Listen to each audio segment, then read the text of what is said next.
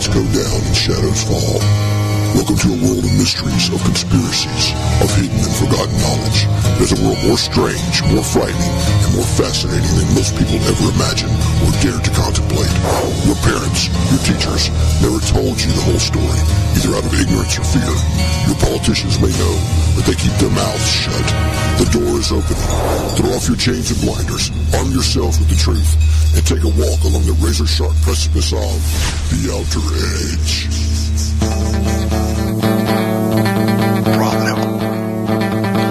Welcome once again to another fantabulous edition, episode, what have you, of The Outer Edge. I'm Tim Swartz. You're listening to us, of course, on the PSN Radio Network, and we're so happy that you're with us tonight. Mike, how you doing? Pretty good, pretty good. I'll go with the whatever. No, I'm just kidding. This is our last show of the year.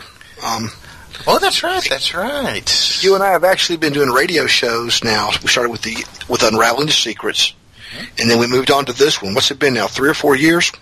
It's been a while. Oh, yeah. Well, I was just trying to think. Now, we've been doing The Outer Edge for a little bit more than a year now, haven't we? Yeah. Yeah.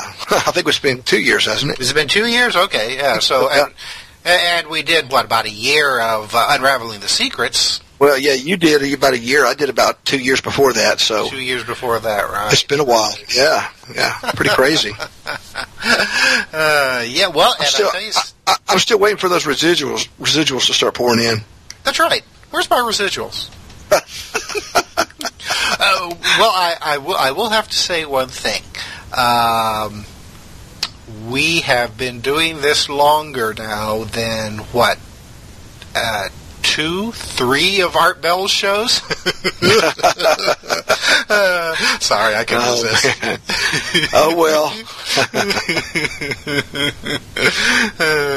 So I mean, if you want a show with staying power, then stick to The Outer Edge, because when everyone else leaves you down and out, your friends, The Outer Edge will still be here because we love you. We love you all. Yep, that's right. Sorry to say, no comment from you, Mike. Yeah, we love everybody. I'm a font of loveliness. Well, I am. I try to make that my philosophy. That I try to see the best out of everyone, and I just the only thing I ask is the same courtesy extended to me. That's right. If you can't extend that same courtesy to me, then I don't want to deal with you. Simple as that. Exactly. And don't tell me I can't eat pork. Oh my God, no! I'm like Homer Simpson. It's just like, what? No pork? So now, Mike, just very recently, you had an extraordinary trip. Why don't you tell me about it? Well, I was honored to be flown out to Boulder, Colorado. Actually, to Denver, then to Boulder. By Gaiam TV, which is about to be called Gaia, and did a television show or a web TV show called Open Minds with Regina Meredith.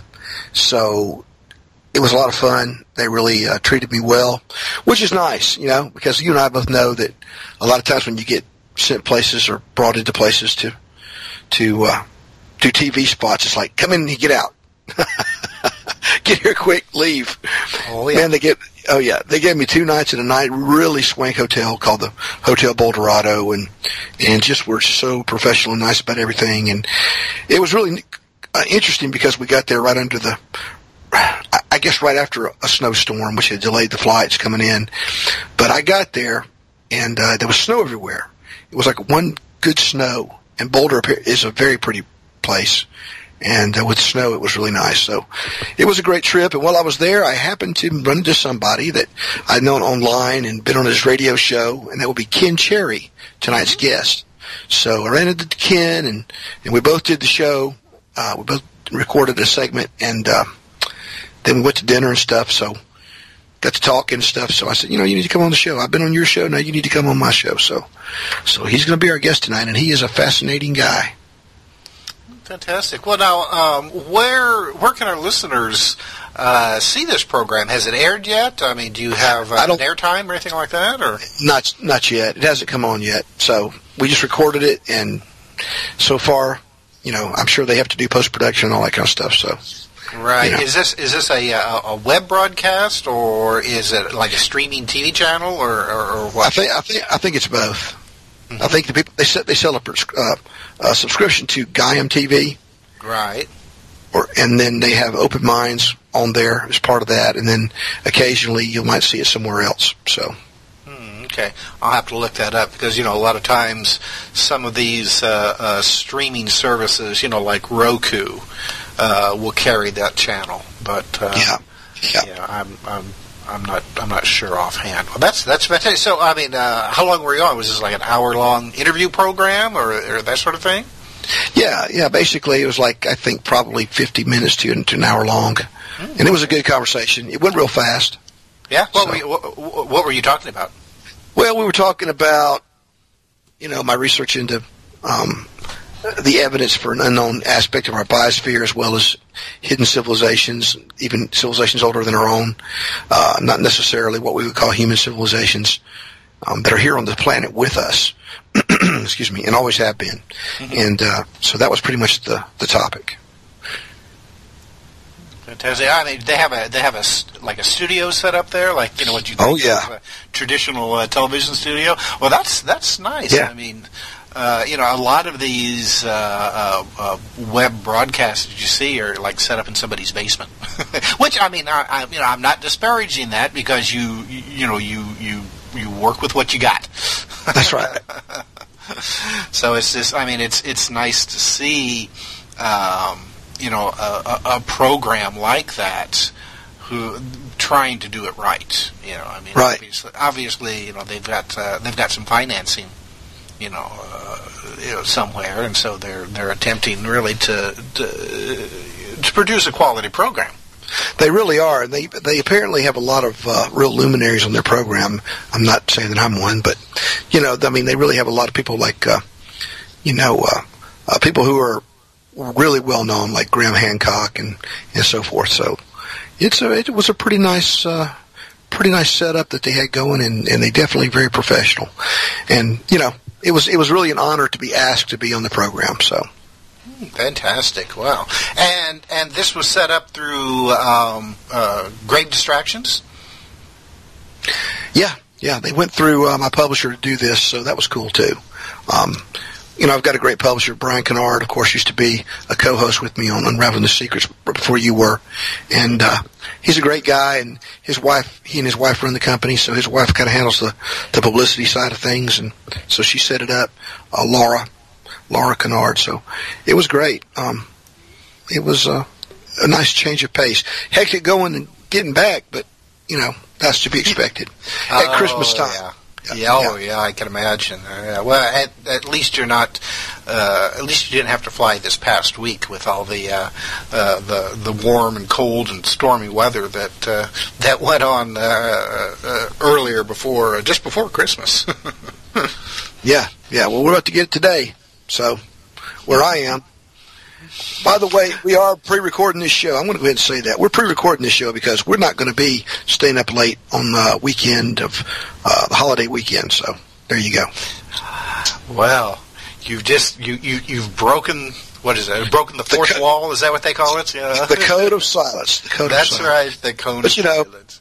I mean, we may get knocked off of here because we have some storms coming through today that are going to be pretty bad. So we'll see. We'll keep our fingers crossed. That's right. Just, you think about when it comes to stormy weather, because a lot of people tend. I used to be the way when I was a kid. The weather would get really bad, and I would just freak out. But if you think about how much land there is, and these types of damaging storms tend to really hit only small areas. The odds are really in your favor of not getting hit, unless like you're dealing with straight line winds with a squall line that's goes hundreds of miles north and south. But in that case, it's there's not much you can do about it. Yeah, I think that's kind of what we got going today. We got a squall line that goes from the deep south all the way up to the Great Lakes, so it should be interesting. Oh, yeah, well, it's going to be coming through our area in just a little while. So if, you start to hear things moving around over my microphone, you'll know what's going on. That's right. All right, well, why don't we go ahead then and go to our first break, and then when we come back, we can start our discussion. All right, sounds good, man. And again, tell our listeners who our guest is tonight. Tonight we have Ken Cherry. Ken is an amazing researcher, author, radio show host, and he will have some interesting tales to tell. All right, fantastic. Well, stay tuned. We will be right back on The Outer Edge. I'm Tim Swartz.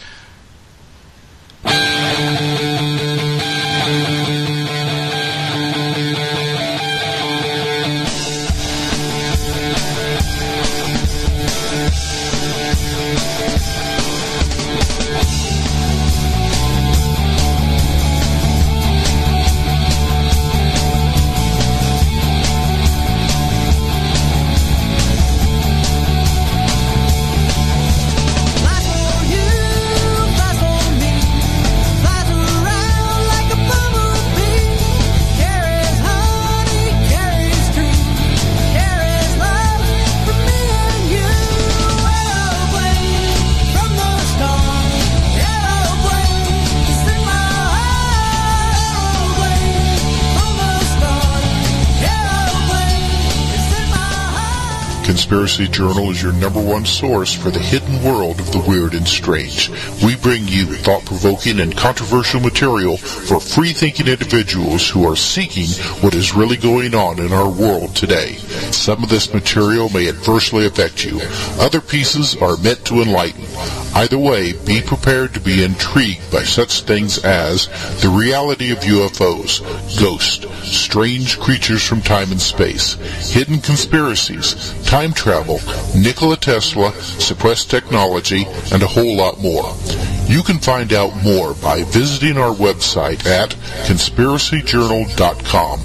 There you can sign up for our free weekly newsletter sent directly to your email address. You can also receive our free print catalog. Just send your name and mailing address to MrUFO8@hotmail.com. I'll spell that out for you.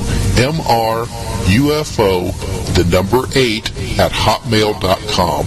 MrUFO8@hotmail.com. Find out what they don't want you to know.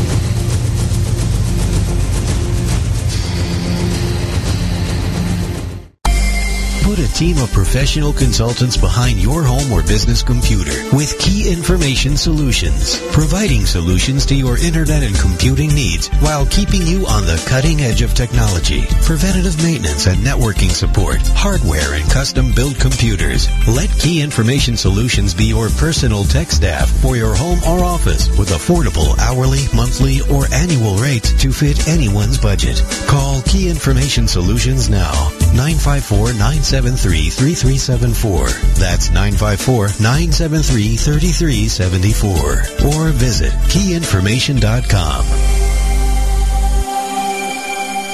Imagine no longer being tied down to your computer, but having the freedom to take live talk radio with you anywhere you go. TalkStream Live introduces our first ever iPhone application. The talk shows you follow now follow you. And your iPhone is now the fastest and easiest way to stay connected to the best talk radio on the internet. Listen to live talk shows 24 hours a day, 7 days a week.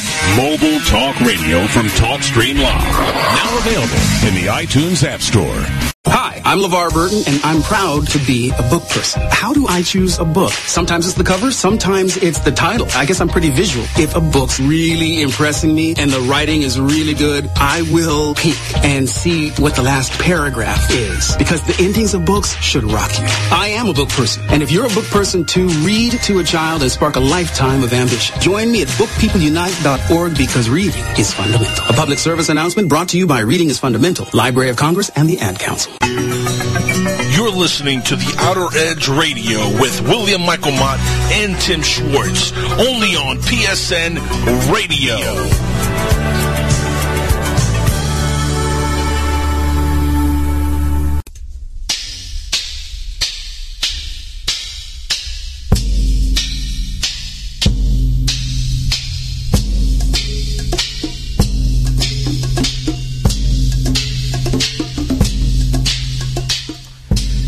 Welcome back to The Outer Edge, the last Outer Edge of 2015.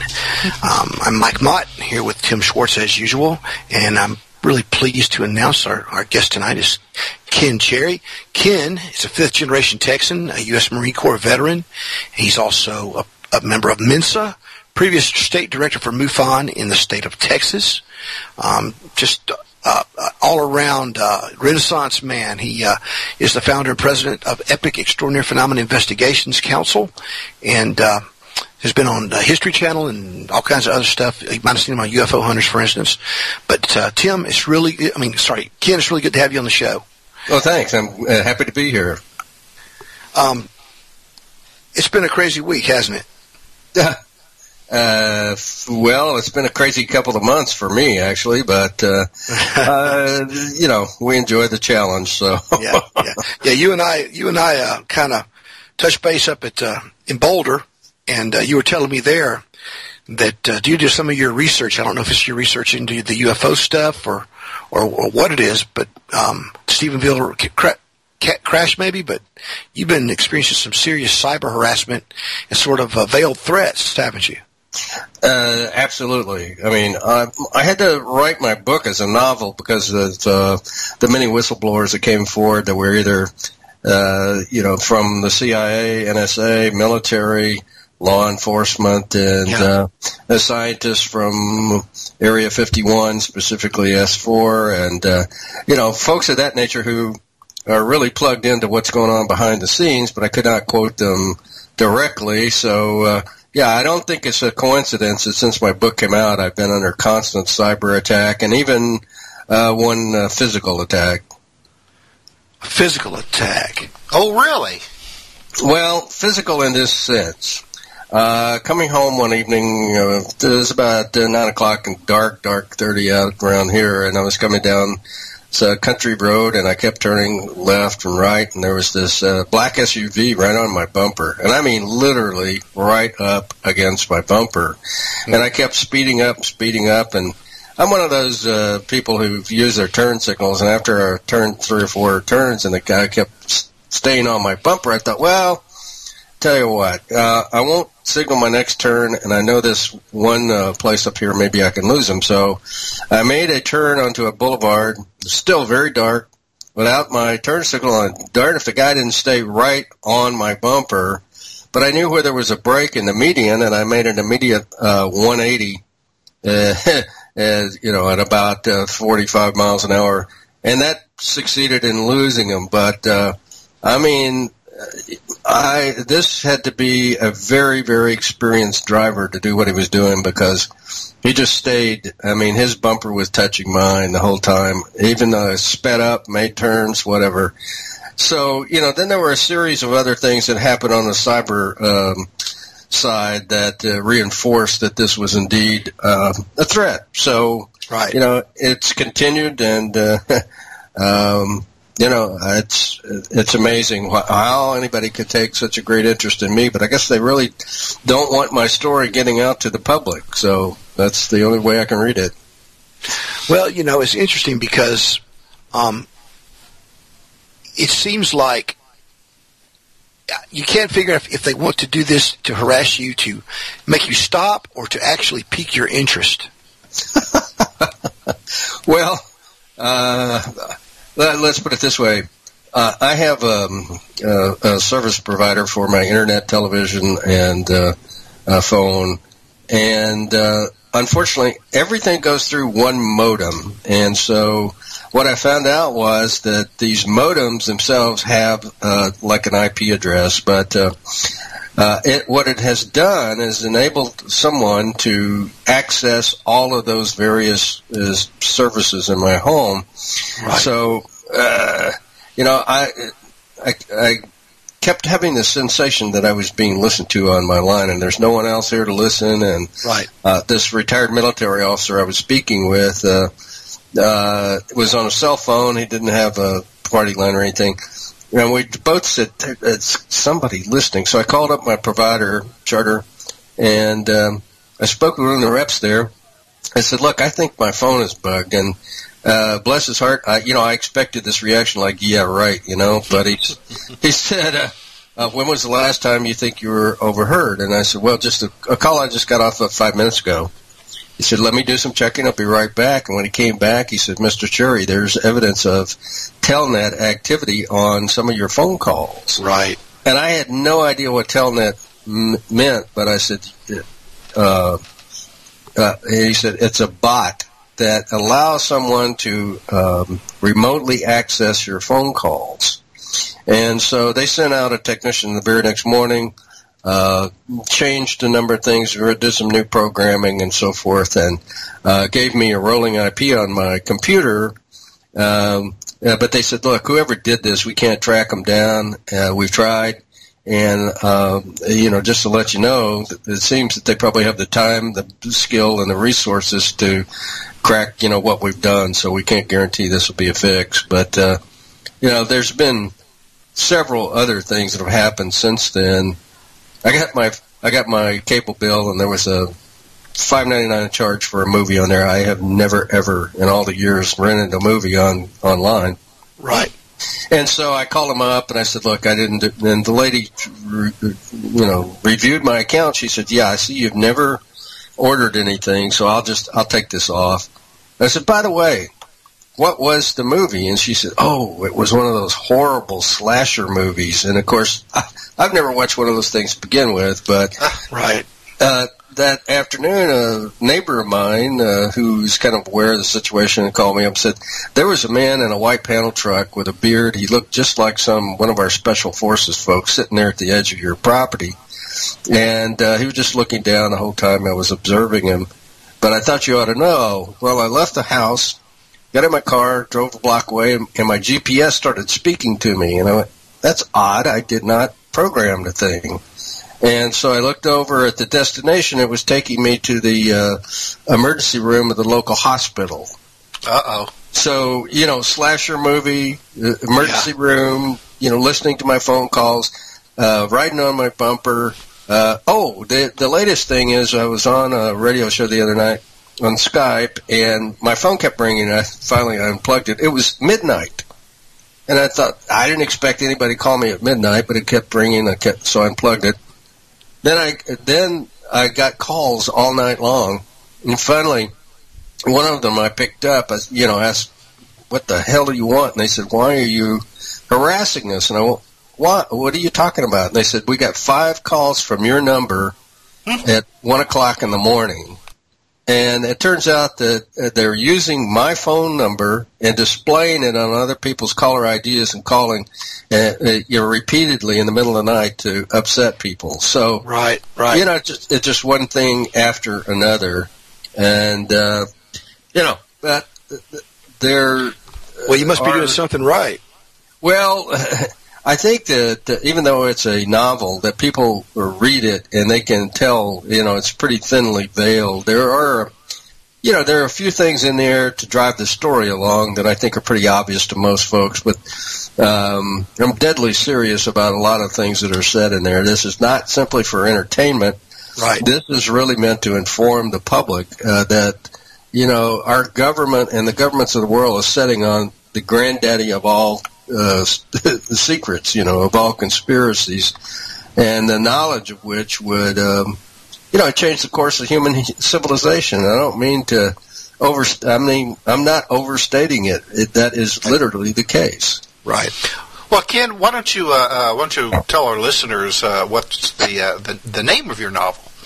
Thanks. Yeah, it's Mark Slade Investigates the Stephenville UFO. Mark is a former Marine who took up an interest in UFOs due to an experience that he had early in life, and he's just one of those kind of guys that wants to get down to the bottom of things. So, you follow him through his investigation and discovery process, and I anchor the novel with lots and lots of facts to back up and support some of the statements and scenarios that I put in there, to let people know that there is a basis for everything that I said. And so, so far, I think we're at 23, 24 5-star reviews, which I'm very, very pleased. Everybody that's read it just loves it. It's a fast-paced thriller, but it also exposes what's going on behind the scenes. So, and it was all a result of my investigation into the Stephenville UFO, which was probably one of the more significant UFO sightings of all time. It was a mass sighting. I did NBC's Dateline, and they ranked all of the UFO sightings, in order of significance, and I think they put the Stephenville as either second or third. I don't recall, but it very, very significant in that it was a test. It was an actual, honest to God, back-engineered craft that was there for a purpose. And a lot of people do not realize that this thing didn't just appear on January the 8th of 2008. It came back multiple times over the course of the entire year. So at the time it came out, the story hit the wires on January 10th of 2008. It went worldwide, and the interest was just incredible. My phone, as being mentioned as in charge of the investigation and state director for MUFON, my phone rang off the hook. I mean, all day and well into the night and starting early in the morning with reporters and witnesses from around the world, and I mean around the world. So it was a very big deal at the time, but that public exposure led to me gaining access to a lot of information that I wouldn't have had just on my own. I mean, people from various intelligence agencies who want the public to know started calling me and giving me fact after fact after fact. And at first, I thought, well, that's interesting. I'll just put that over here in this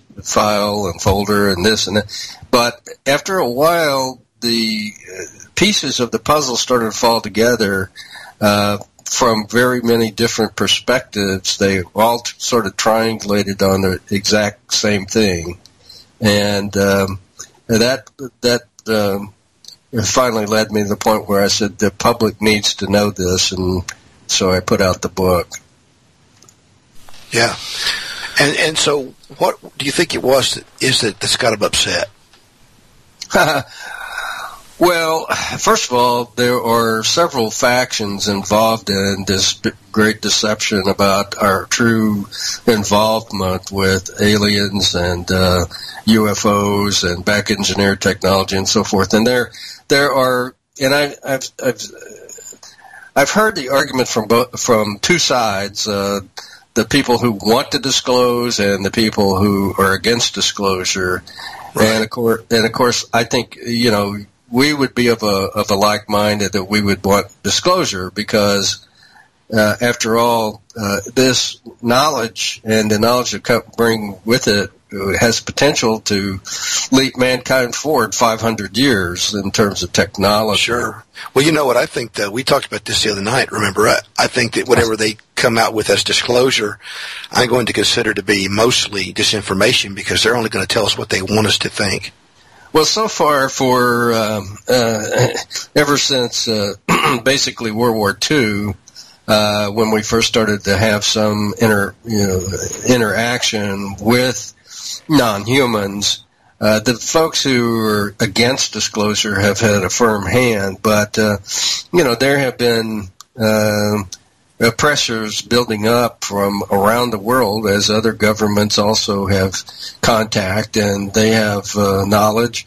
It's getting harder and harder to keep the information from bursting out into the public, and any number of countries have already made most of their files, even though they say that they are disclosing all their UFO files. Everybody has still some things that are so compartmentalized that they're not even available to disclose. But the people that are against disclosure feel like it would upset the balance of the world, that the economies would topple, the religions would, be in doubt, and the social order might break down. And so there has been some sort of a concerted effort to try to assert more and more control. And we've seen that here in the U.S., with the Patriot Act, the NSA spying, the militarization of the police, some of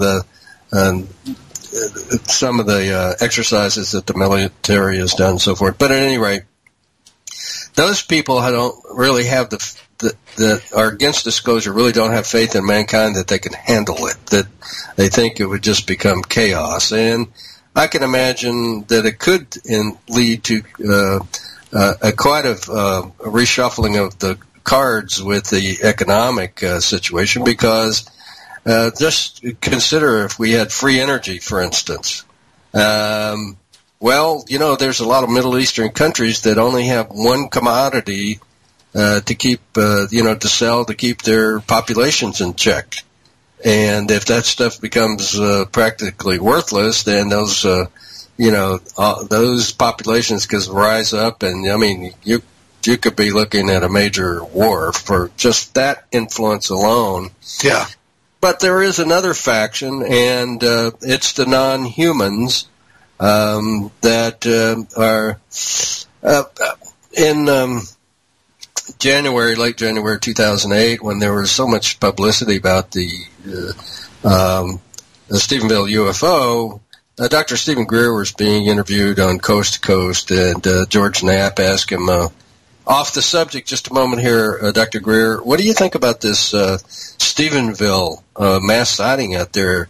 And Greer hesitated a moment and said, I think it is a watershed event.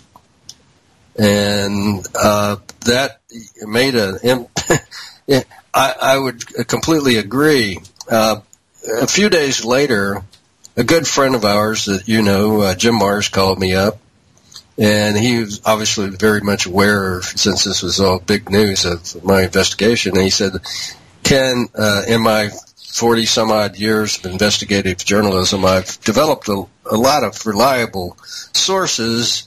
And he said, I have this one gentleman that wants to talk to you because, and he said, he's been pretty good over the years. And I said, great, please, let me talk to him. So anyway, the fellow said, and this was late January, he said, in a few days, at the early part of February, there's going to be a UN meeting among the top countries in the world, and not their ambassadors and so forth, but these are the people who are really in the know in the UFO field.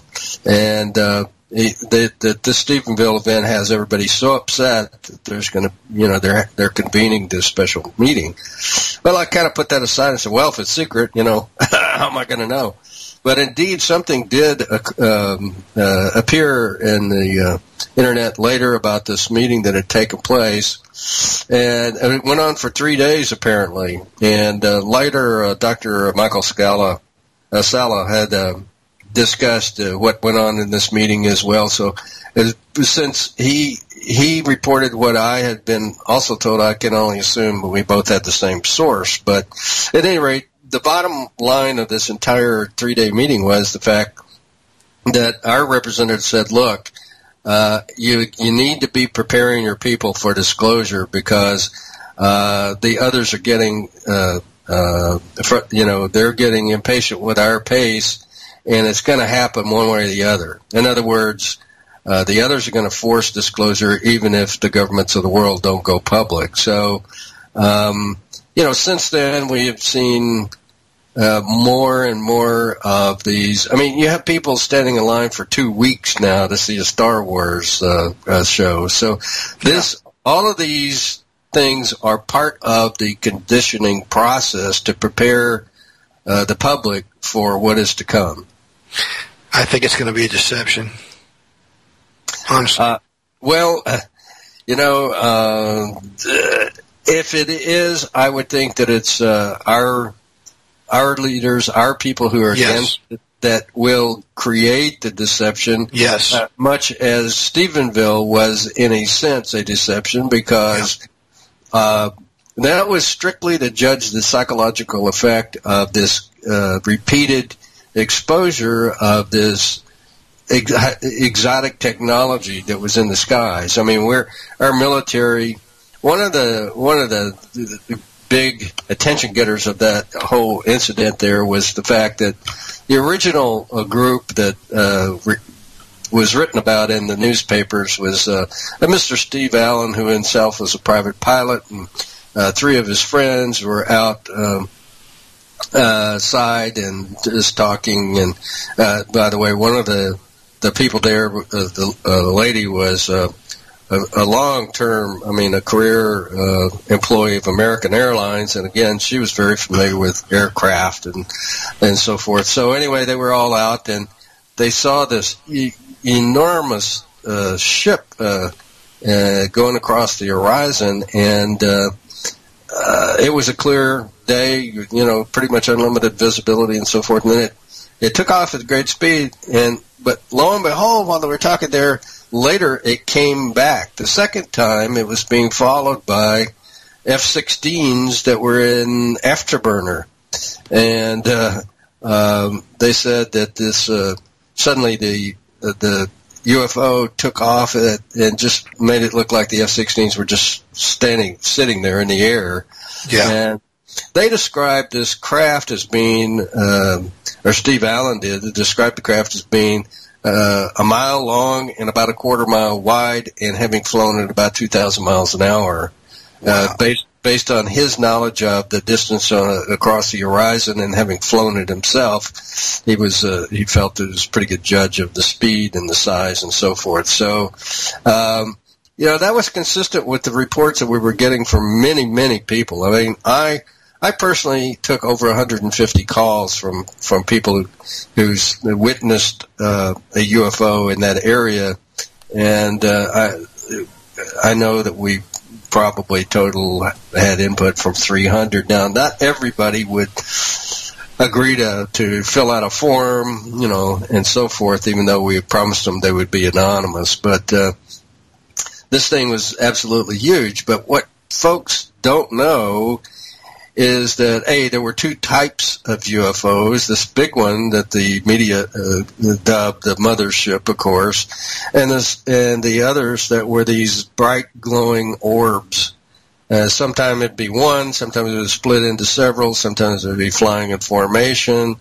But those were the 2 types, and of course, those were dubbed the scout ships or something like that. But the media, we ran a number of different radar studies and found this large ship where the witnesses said it was, and we did find the F-16s, which the military initially denied. But so it showed up. That giant ship showed up on radar. Yes, it did, and It was not transponding. And later in the year, in October of 2008, it returned, and we tried to keep it low-key this time so that we didn't have this media circus that occurred on the first major event. But what we found there was an 87% correlation between the location and the time that witnesses reported it. So, you don't get much better than that. And right. That was another, I think, distinctive aspect of the Stephenville UFO was highly credible witnesses that we had. These were all, for the most part, gray-haired folks. I mean, these were not pie-in-the-sky types. Even though it was a college town, we didn't have any, wide-eyed college students coming in. It was mostly... And bear in mind, this is a community. There are about 15,000 people. The main produce is dairy, milk, from the dairy farms. And so these are down-to-earth, salt-of-the-earth, middle-class, middle-aged people who generally go to bed early, get up early, work hard, and they're not prone to fantasy. And that was one of the reasons that this community or this area was chosen, I think. You don't do a test of that nature over Los Angeles or Dallas or, New York City or something initially. So, but I would say that everybody was first off very excited, expectant. They wanted answers, but they all pretty much felt like they had a once-in-a-lifetime, event that they had witnessed. And so I think that the people who were for disclosure initially were very pleased with the results, that, okay, everybody's not up in arms, have pitchforks and shotguns out looking for aliens, and, they're not hovering under their beds or anything, cowering under their beds.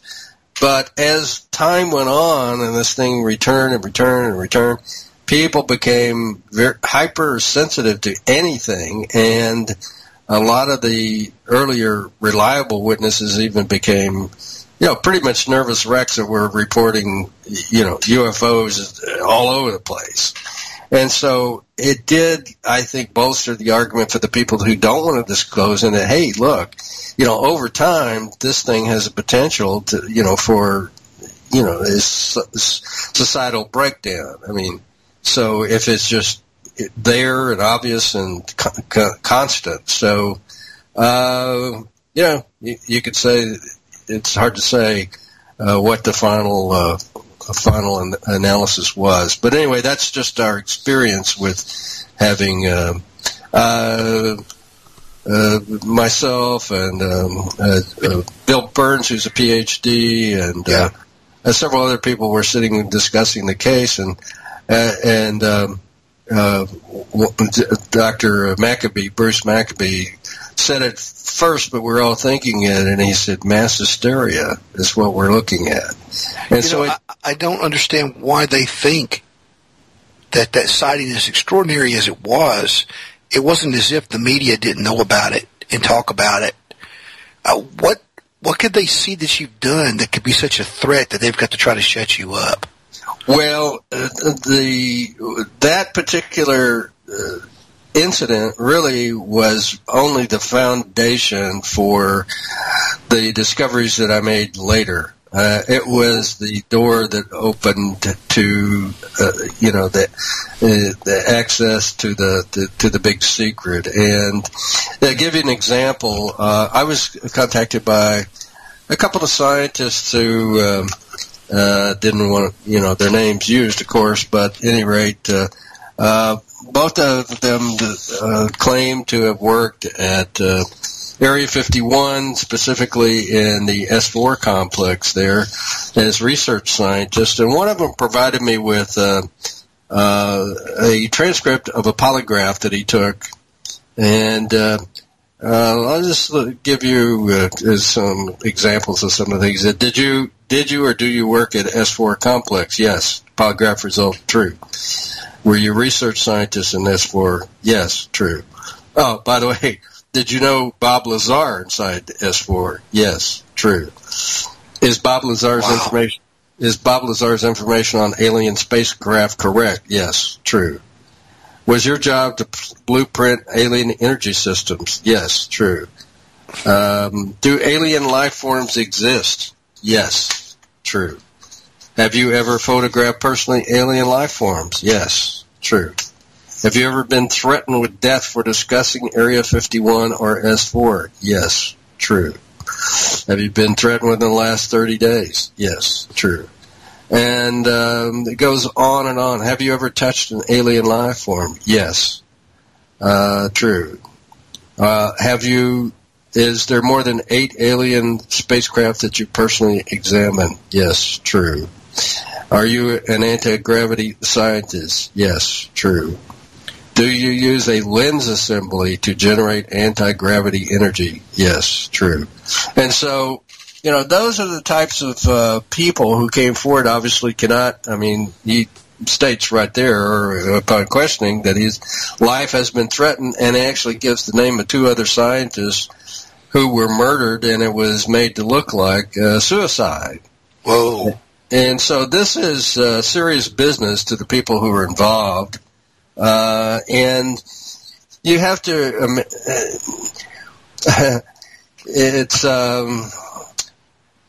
it's hard to imagine the power that this knowledge brings with it. And not just the knowledge, but the technology. I'm going to give you a quick story here. I had a friend from high school whose dad worked. It was always I lived in Fort Worth as my friend did, and we attended the same high school. I knew his father lived in Washington, D.C. I had no idea what his dad did, but later in life, when my interest in this sort of thing came to light, my friend called me up and said, Dad, who was then an elderly guy, wanted to get together with you. And frankly, the old man and I had a pretty good relationship. When he would come home during Christmas and things like that nature, but the rest of the time he lived in D.C. Anyway, turns out when he was a young man, he had been a member of the OSS, which was the forerunner of the CIA, and he had been very much a part of the occupation government of Japan after World War II, and as such a confidant of General MacArthur. Well, apparently, during the war, there were several UFOs that were shot down accidentally, on purpose, whatever, and MacArthur had viewed some of these crash sites and alien bodies. I don't know if any of them were still alive, but at any rate, later on, MacArthur gave a speech to a graduating West Point class and intimated that in the future we will, be facing an enemy from other worlds. And he also kind of repeated that theme in a newspaper interview with a reporter later when he was staying in a hotel in New York City. But anyway, back to my friend's father. He said that he had been a member of a 3-man committee that made the final approval for black budgets, and that one year the budget request was so huge that they couldn't sign it. And so they called this 4-star general in front of the panel. Of course, bear in mind, this is all secret. So the 3 of them and the general sitting there, and they said, look, this is such an enormous amount that you're requesting, and we just can't sign it till we know where it's going because there's no oversight, nothing. And so he said that the general... he said they specifically, but anyway, they took the 3 of them to this enormous hangar, and when they opened it up, there was all sizes of flying saucers in there. And the general turned to him and said, that's where the money's going. Well, the thing is, this was in the early 60s, and so the fact of the matter is we have had a secret space program at least since the early 60s. And so so very many of the sightings that are reported from around the world are back-engineered technology. But you and I and anybody out there in the audience with 2 brain cells rubbed together knows that they haven't just used that stuff just to fly around in our own atmosphere.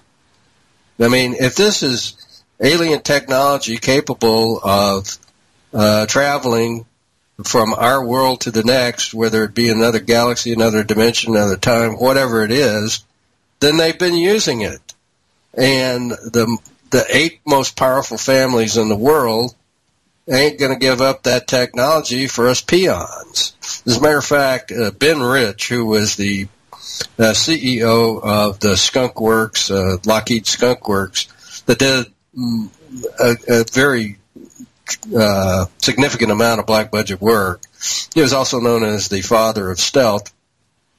gave a speech before he died where he said that we now have the technology to take E.T. home, and that there was a flaw in Einstein's theory that it would not take light years as he thought. So that was such a stunning remark that a scientist that I know that was in the audience later followed Ben Rich out to his car in the parking lot as he was getting in. He approached him and he said, "Did you mean what you said?" And Ben looked at him and said, "I wasn't kidding." And he also had stated that this technology wouldn't be brought out by the people who control it to save mankind. Well, why the hell should they? I mean, they could take their elite few and go someplace else. You know, the heck with us 7 billion peons down here. And, who knows what kind of information and knowledge that they have gleaned over the last 50 or 60 years. So, that is the kind of information. And I do put this scenario in my book with the hangar and the scientists working with the non-humans and the UFO technology and all of that. And I explain where the Stephenville UFO came from physically, which is another big, big revelation that the powers that be don't want people to know. So, yeah, that's why I'm being intimidated. And hopefully it won't go beyond, things like, cyber attacks and, somebody riding on my bumper. Well, now, if the authorities don't want the public to know about these crafts, why the public display of them over Stephenville? Well, again, things like the 1952 Armada that went over Washington, D.C., that was viewed by thousands of people, recorded on photographs and videos of the day, cameras and so forth, the Arizona, the Phoenix Lights, all of these things are, one thing I want to get across to you, the disclosure is inevitable. It's going to happen, whether the people who are trying to control, the people who don't want disclosure are trying to, when they can, discredit folks. And there was a lot of press back during Stephenville that was outlandish, that was trying to discredit, poo-poo the whole thing to obfuscate what was the truth. But they know that they can't, withhold this information from the public forever because ultimately the others are in control. So what they want to do is gauge the readiness, how much they need to gear up, how much control, how much force they're going to have to assert over the population. And so they just run these little tests from time to time. And that was the entire reason for it was, to find out the effect upon the population. Another thing on a little vignette. One of my sources is a NSA contractor. He's a scientist. He doesn't work for the NSA full time, but he was employed to design a system for a nuclear submarine. And when it was being taken out to test, he was allowed to come along, to observe so he could see how the system functioned and so forth. And he was near the radar shack, and he said, we're up in New England, North Atlantic, and among all these little islands and inlets and things. And he said suddenly the radar operator yells out, "Fast Walker." And he looked over at this big radar screen, and he said this USO shot past them, underwater, of course, at a tremendous speed, just like they were sitting still. And he turned, looked at this admiral that was standing there with them, and the admiral just sort of shrugged his shoulders and said, "We see those all the time." So in fact, there's a great deal of underwater activity, more so than probably in the air. And, that information has for the most part been pretty much controlled by the militaries of the world. But the fact is, since humans are everywhere now, and it's more of a nuisance for them to hide their presence. So eventually,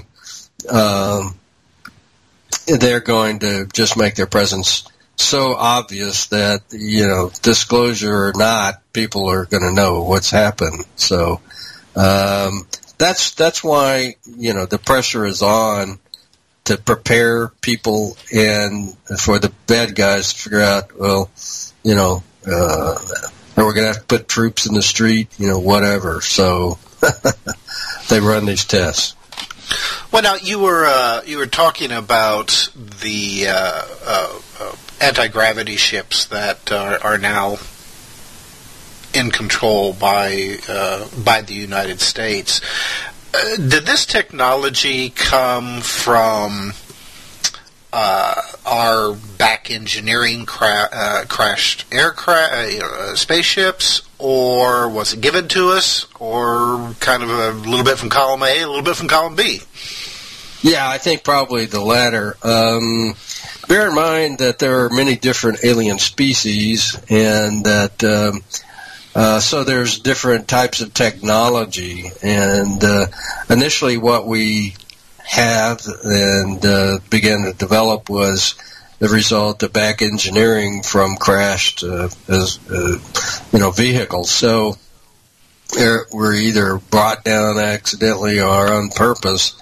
And so, but then later on, as I have said, and it's been told to me by several sources, we later developed a working relationship with non-humans and in some cases aliens to develop their technology. And some of it was just simply gifted to us. So, there's still work going on because there's still different types of technology. But let's put it this way: we've had at least the capability to travel to other planets in our solar system for. So, do you think we have done that? That we have branched out and we have bases throughout the solar system? I don't know to the extent of what we've developed in other places. I have no knowledge on that. But I will say this: that there's clear to me that we have a secret space program with secret pilots and crews that fly these ships out of our atmosphere into other worlds, and no doubt have had other contacts. So who knows what has happened? So we talk about this. And we are talking about it now on a radio show, and we're kicking the subject around. But when you stop and think about it, I mean, the gravity of this is just enormous. I mean, this is the greatest deception of all time. And it would just change the course of human history. So this is our civilization. So this is just, it's almost too big of a subject to comprehend, the effect it would have on us. So, yeah, just think back to the days of early exploration when the royalty of Europe, Italy and France and England, had the ability to build, huge ships and sail out to the New World. I mean, the enormous wealth that it brought to them. I mean, that is the nature of mankind, is to explore, to travel, to if you can't trade with them, conquer them and exploit them. So, right. Do I think our nature has changed any in hundreds of years? Hell no. I mean, of course, these people are going to, if they have siphoned off trillions of dollars in secret to build this space fleet, they've used it. I mean, so whatever they have discovered and whatever they have, the world has paid for, and we should be entitled to the benefit, the fruits of that. And yet, they're greedy, evil power-hungry people who are keeping it from us.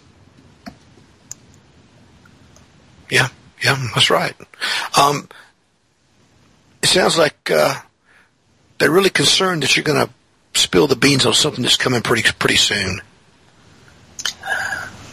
Well, as I said, it doesn't. I'm another voice out there crying for disclosure. I know and met Dr. Joseph Burke a couple of times, who was originally involved with Dr. Stephen Greer when he just started all of this disclosure movement and so forth. And I've been assured that Stephen Greer has on his phone, on speed dial, some of the top movers and shakers in governments around the world who publicly disavow knowledge of UFOs and poo-poo, all that stuff, and they call him, and update him on things that have occurred and things that they know and, developments that are taking place. So, as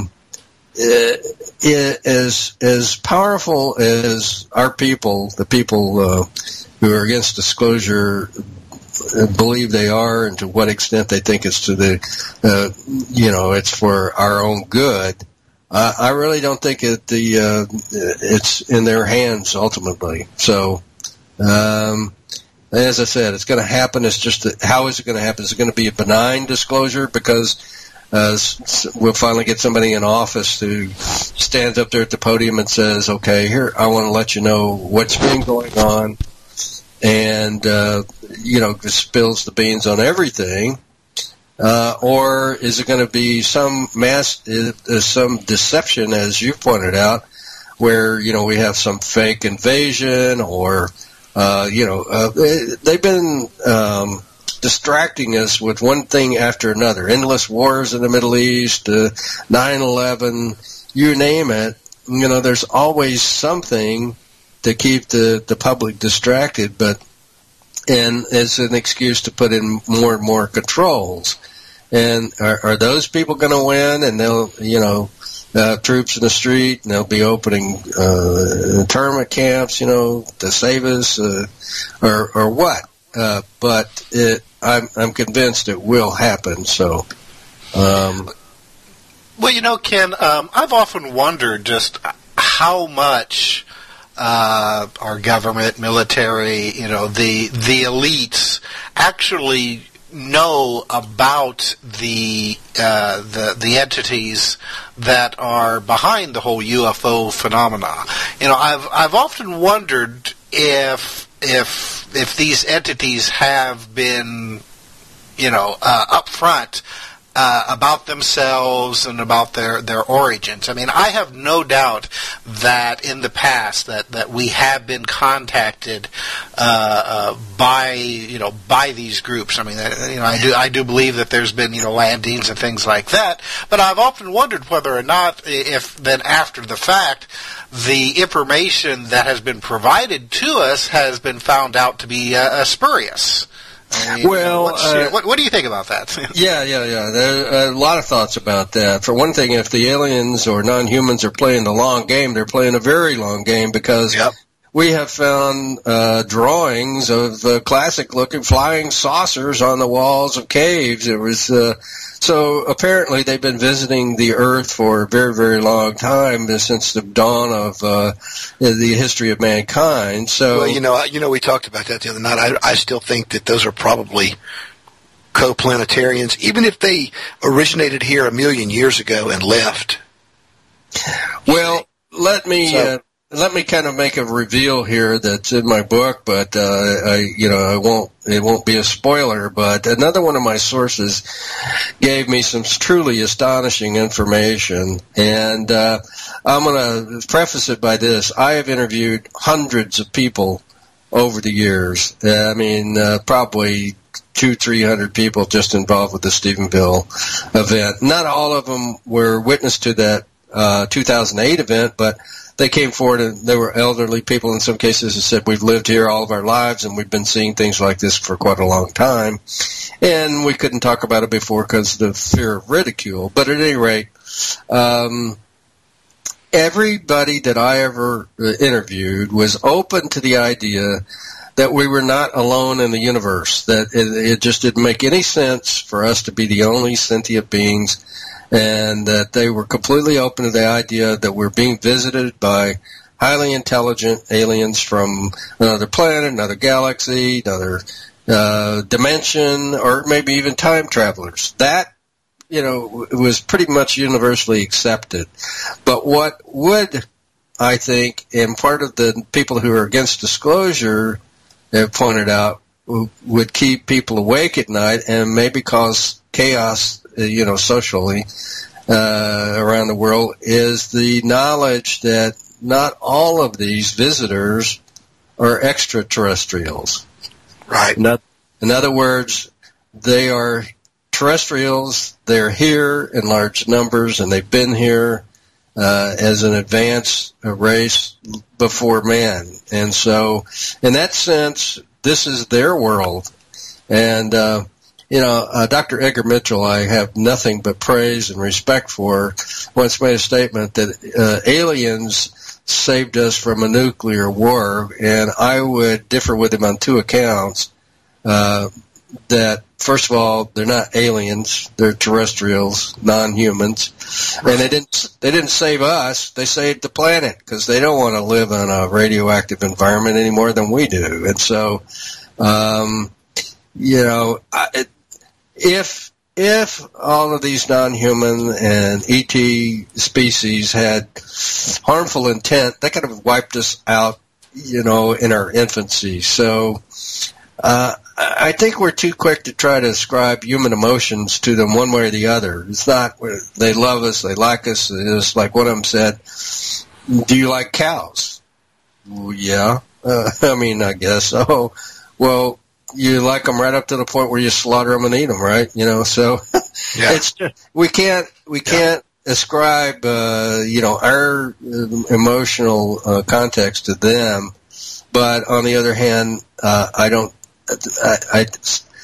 think that they're going to want to go to much trouble to hide their presence much longer. But just to emphasize, they're here, they've been here, they're the source of many, many myths and legends, throughout mankind's history. And they've been advanced, for a very long time. Yeah. And just imagine a race that had this capability back when we were still dragging our knuckles, and now we have that technology. My God, it could still propel us forward hundreds of, if not 1,000 years into the future. And so, there are people here that wouldn't hesitate to kill all of their own population that before they would give up that kind of power. Well, it's interesting because it's as if we've been a resource to them, and I think we have. They see us as a resource, so they kind of allowed us. There have been advocates for both sides, I guess, and they've allowed us to develop our civilization to this point. And so now we have to wonder, how many different factions are there out there? I'm talking about the coplanetarians, the people the beings that are the races that are from here, the species that are from here. Some may not be real fond of us at all. Others may be saying, well, we got to help them, we got to give them a chance.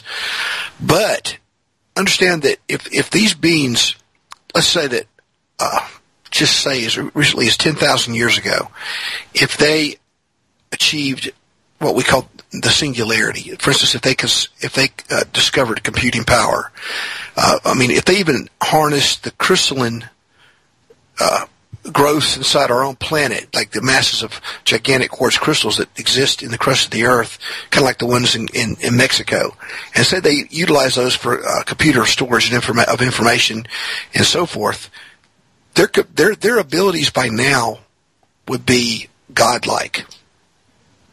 Which would explain a lot. Yes, certainly. Forget who the writer was who said any technology sufficiently... Arthur C. Clarke. Arthur C. Clarke. Any technology sufficiently ahead of ours would appear to be magic, Yeah. So, But just to think back to all of the myth and mythology of over the last several thousand years, where gods came down and did this or that, or legends about little people who came out and stole away folks' children, and I mean, it's just mind-boggling, the implications of actually advanced races that actually live here and, for the most part, subterranean. So it is a great deal to wrap your mind around.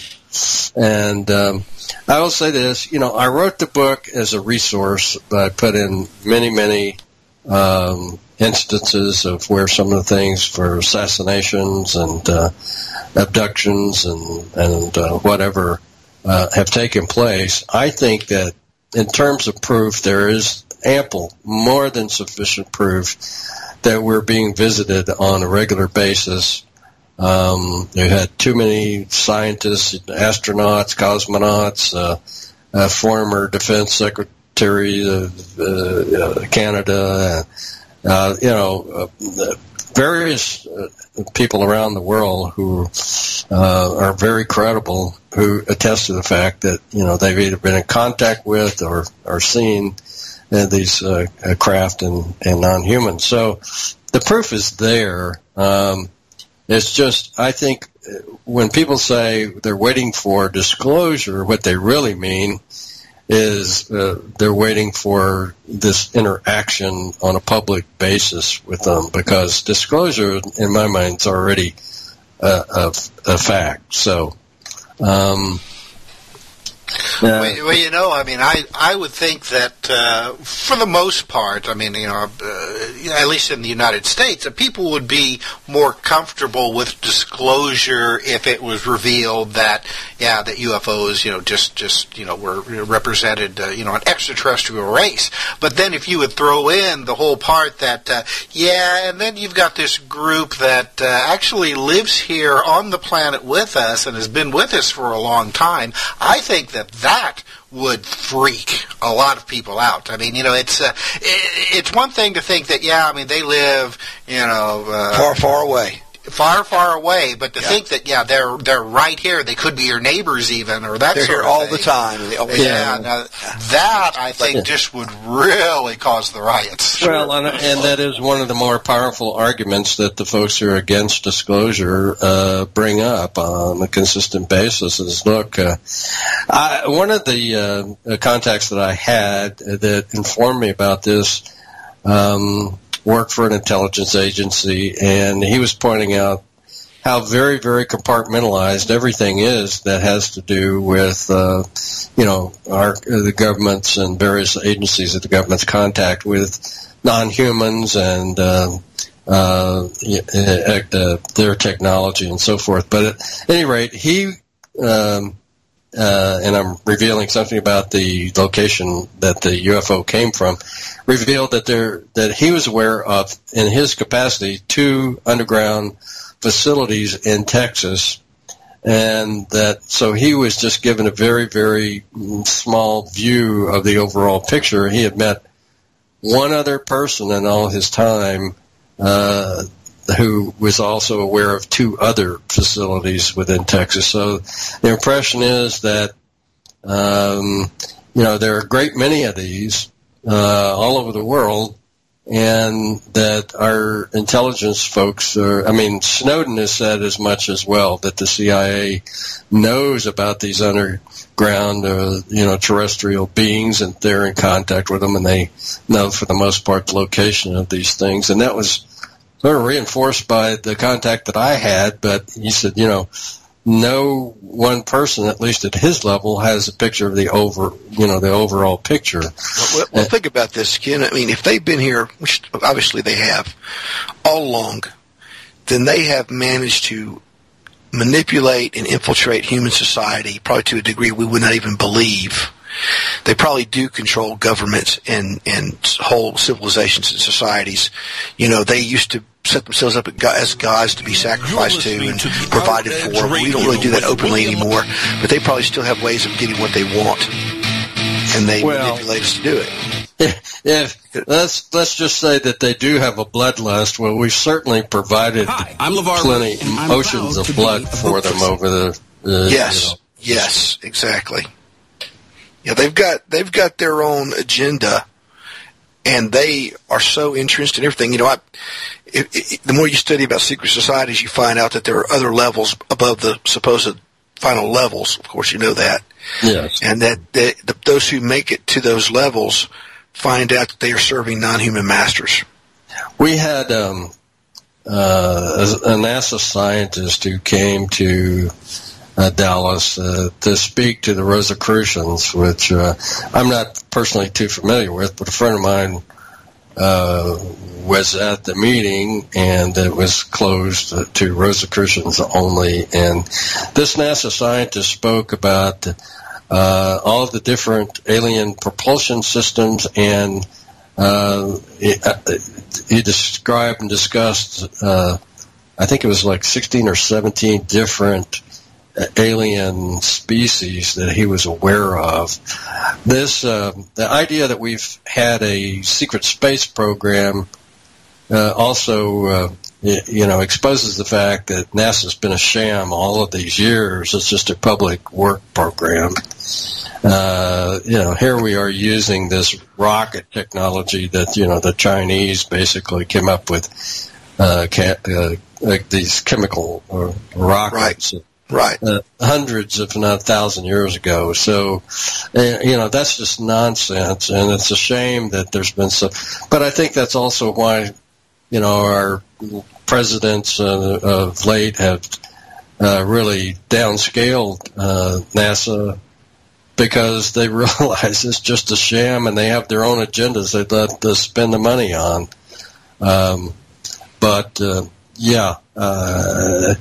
This gentleman I know, another NASA scientist that I spoke with said that in the early days of our space program, the NASA program, they were sending up, NASA and the Russians were sending up these probes to Mars. And in both cases, these things would function perfectly until they would near the atmosphere of Mars, and then suddenly just shut off. And he said that in one case, he saw where there was a 5-second or so clip that was not shown to the public, but this probe, which was constantly sending back images, showed this big UFO, entering into the picture, and he said you could clearly see observation windows and some landing gear on the bottom of the craft and so forth. And anyway, just before it shut off, so obviously whoever did it, I mean, who knows if it was aliens? Hell, it might have been one of ours, But that they were the reason that all of these probes were dying at the last minute after having worked perfectly. So right. Anyway, the organization that I work for, let me go back a bit.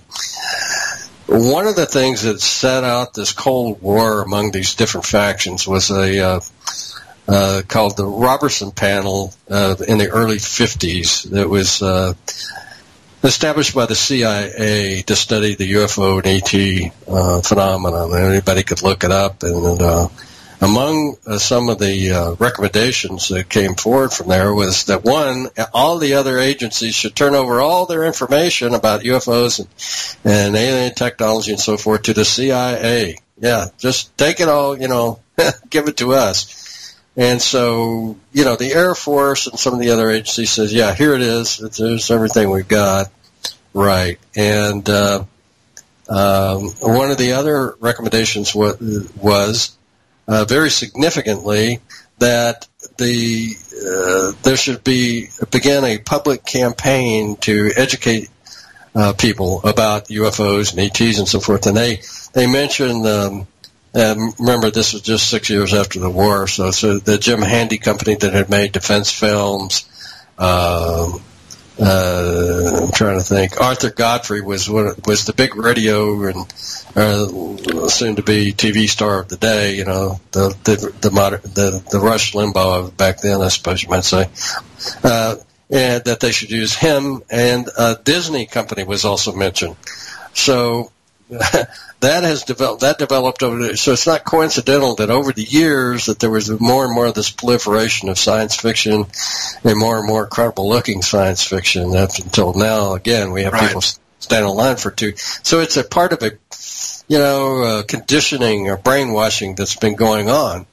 The other major recommendation that they made was that the UFO groups of the day should be studied and monitored very carefully. So, in fact, the CIA and other intelligence groups began to infiltrate the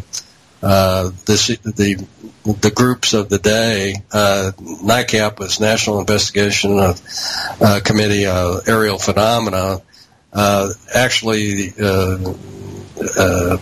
Vice Admiral Hillenkotter, who had been the first director of the CIA, became a member of their board, an aide to Goldwater, who was a CIA employee, agent, joined the group. And there were a number of other intelligence folks in there, and finally they pretty much wiped out the group, and it had been one of the most influential of the day. I think, though, from that they decided, well, hey, wait a minute, it's better to keep one of these, keep this going, and to become a collection spot for all of the witness reports that are coming in from around the world. We can better monitor the movers and shakers in the UFO groups, and we can also shape the information that's getting out to the public.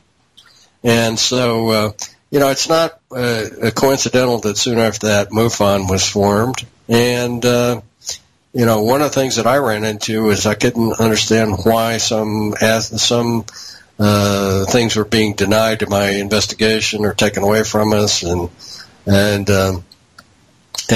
the spokesperson for the organization was out, appearing on programs with a cub reporter who was completely distorting the facts, and I think it's sort of engaged in a type of disinformation campaign. So it certainly was to discredit the credibility of the whole incident in my mind. But at any rate, once I began to investigate, look inward after my tenure there for 12, 14 years total, and find all of the coincidental associations with intelligence communities where you had two former international directors who were former military intelligence, one who had been a very high up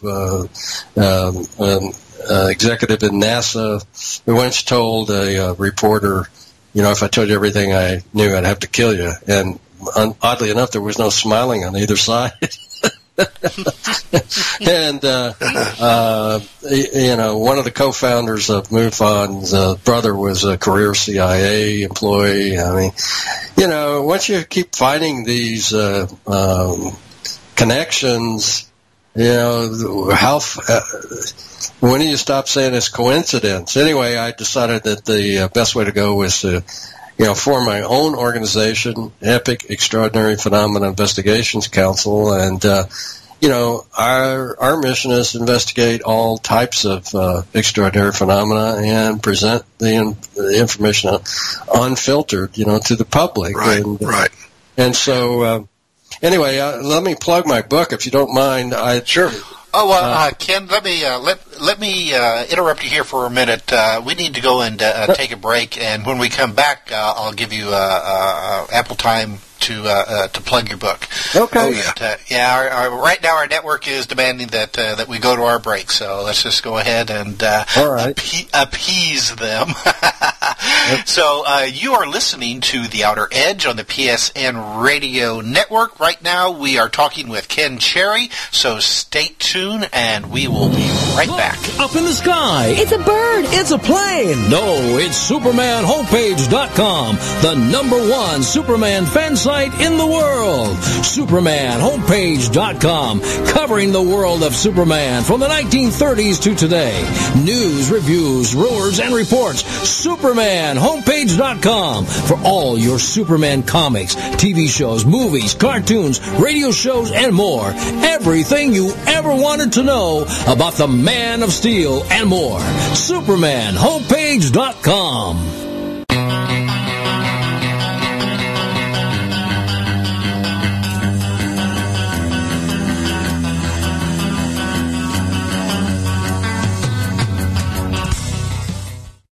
I'm LeVar Burton, and I'm proud to be a book person. How do I choose a book? Sometimes it's the cover, sometimes it's the title. I guess I'm pretty visual. If a book's really impressing me and the writing is really good, I will peek and see what the last paragraph is, because the endings of books should rock you. I am a book person, and if you're a book person too, read to a child and spark a lifetime of ambition. Join me at bookpeopleunite.org, because reading is fundamental. A public service announcement brought to you by Reading is Fundamental, Library of Congress, and the Ad Council. Green light. Hey girl, school zone. I'm getting hungry. Car changing lanes. You want to meet me for pizza? Stop sign. Intersection clear. Yeah, street. Pizza sounds good. Ball in street? Girl in street! It's hard to concentrate on two things at once, like texting and driving. Stop the text, stop the wrecks. How will you stop texting and driving? Tell us at stoptextstoprex.org. Brought to you by the National Highway Traffic Safety Administration and the Ad Council.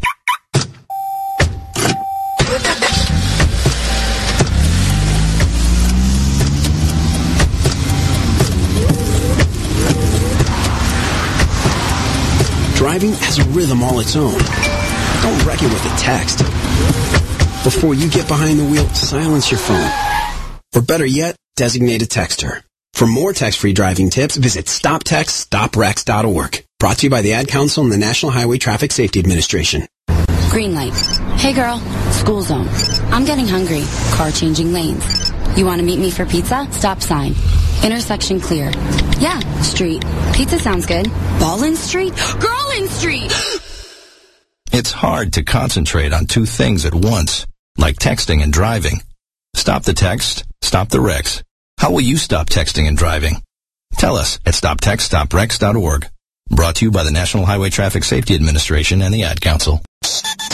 Join the club that gives you stuff. Hey, thanks! Radio Loyalty. Here's how it works. Just click on the Radio Loyalty banner right now and sign up. Then, you keep on listening like you already do. But now you earn points. Those points add up, and you can trade them in for stuff in the Radio Loyalty store. Earn more points by sharing your station with friends on Facebook and Twitter, answering surveys, and by using the apps in the New Players App Store. Pretty simple, right? Radio Loyalty. Click that banner to join now. You're listening to The Outer Edge Radio with William Michael Mott and Tim Schwartz, only on PSN Radio.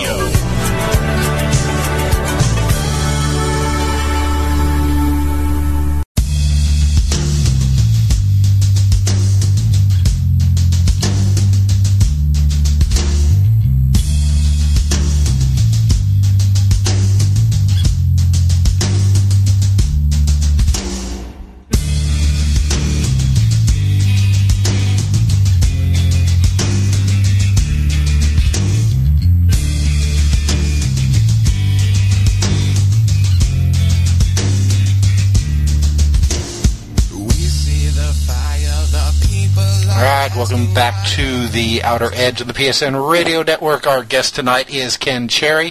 And Ken, I wanted to give you the opportunity to plug your book a little bit, then we'll continue our conversation for the rest of the show. So why don't you tell us, what's the title of your book again, and where can we find it? Yeah, the name again is Mark with a C, M-A-R-C, Slade Investigates.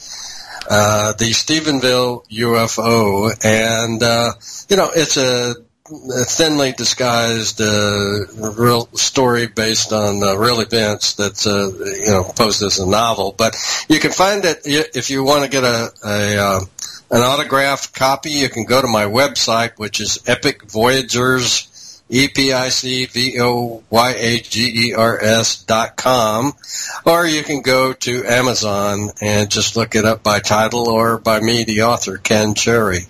And, I think we're up to 23 reviews now. I still have 5-star, and everybody who reads it really enjoys it. I think part of the problem is a lot of people say, the Stephen Wheeler UFO, that's been in the news so much, I already know the story, but they don't even know the tip of the iceberg. And one of the things, if you don't mind, we were talking about just a bit earlier, was the compartmentalization that resulted in all of these more or less warring factions. It came about as a result of the Robertson panel ordering everybody to turn over all their information to the CIA, and of course the Air Force and others resisted that. I mean, these are very jealously guarded secrets, and that just hardened the lines really between factions.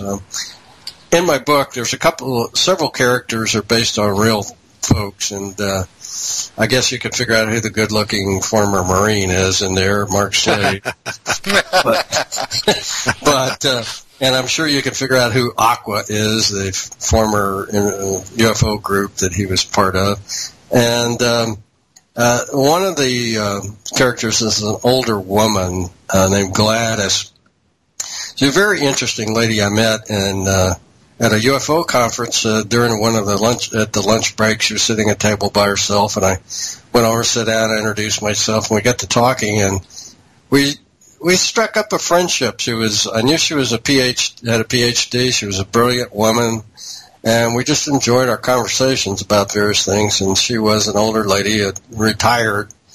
But at any rate, as over time I got to know her well enough that she confided in me that once she had completed her graduate study, she was approached by a recruiter for the CIA, and they offered to pay for her doctorate studies and provide her with a very good paying job with Bell Labs. And so she took him up on it. And one of the things she told me was that this where she worked at Bell Labs was so secret. The room had no windows, and they weren't even allowed to tell. She wasn't even allowed to tell anyone where the parking lot was. But at any rate, she went to Russia as part of her doctorate studies on an exchange program. Back in those days, they just assumed everybody was a spy that came over on these exchange programs, and they were very open about KGB following her everywhere. And so she even sat down with her KGB, the handler there. Anyway, he very openly pulled out this thick file and showed her and said, here's the file on you, and opened it up, and she was amazed, she was a young woman, and that they had so much information, and part of it was that she was what she said was a lesbian, and she said back in those days I wasn't public, so she was kind of stunned by the depth of the information they had about her. But at any rate, one thing she did say was that they developed, they at Bell Labs there developed the cell phones long before they were made public. They were used by our intelligence agencies. Wow. At any rate, our even though she was on the organizational chart there, her boss knew better than to ask questions about where she was if she wasn't, in-house. One day she received a call from her CIA handler, and this was her, said, he was giving her an assignment, which was basically her first field assignment. He said, you're just to go and observe. And he gave her the coordinates and said, be there at such and such time. And so she said, fine. And then he said, and report back what you see.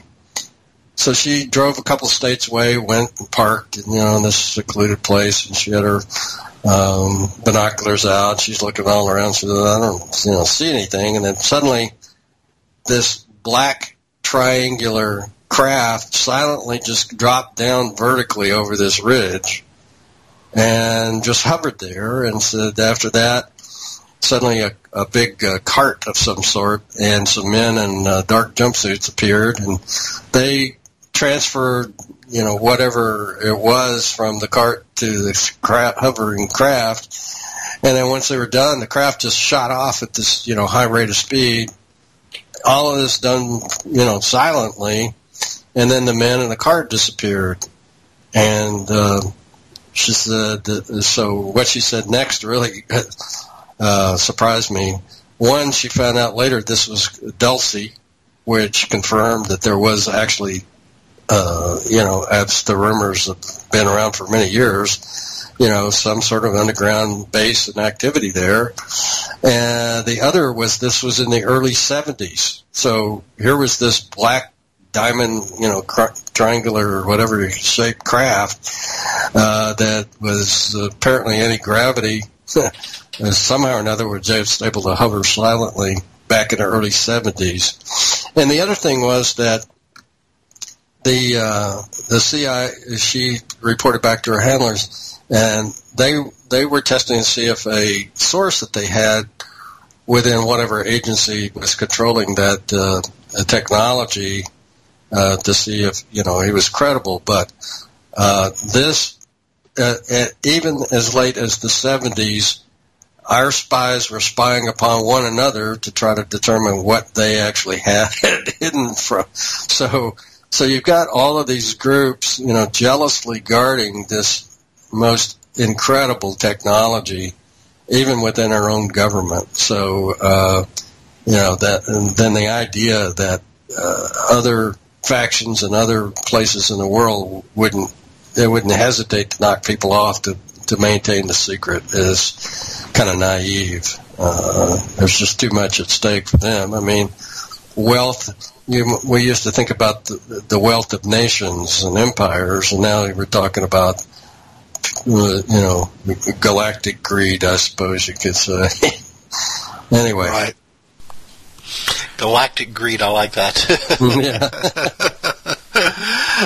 Well, and that sort of answers, I suppose, the question that, a lot of people have asked, that if that the United States certainly wouldn't be the only country on this planet, that if there was secret information concerning the origin of UFOs, that probably, the other superpowers, Russia, China, maybe others, would also have this information.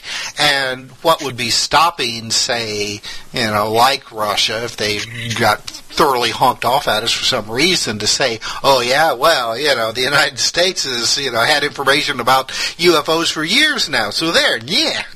Well, there's an internet story that's floated around for some time. Various spokespeople within the Russian government have supposedly said, they're making an ultimatum to the U.S. that, either you make disclosure or we will.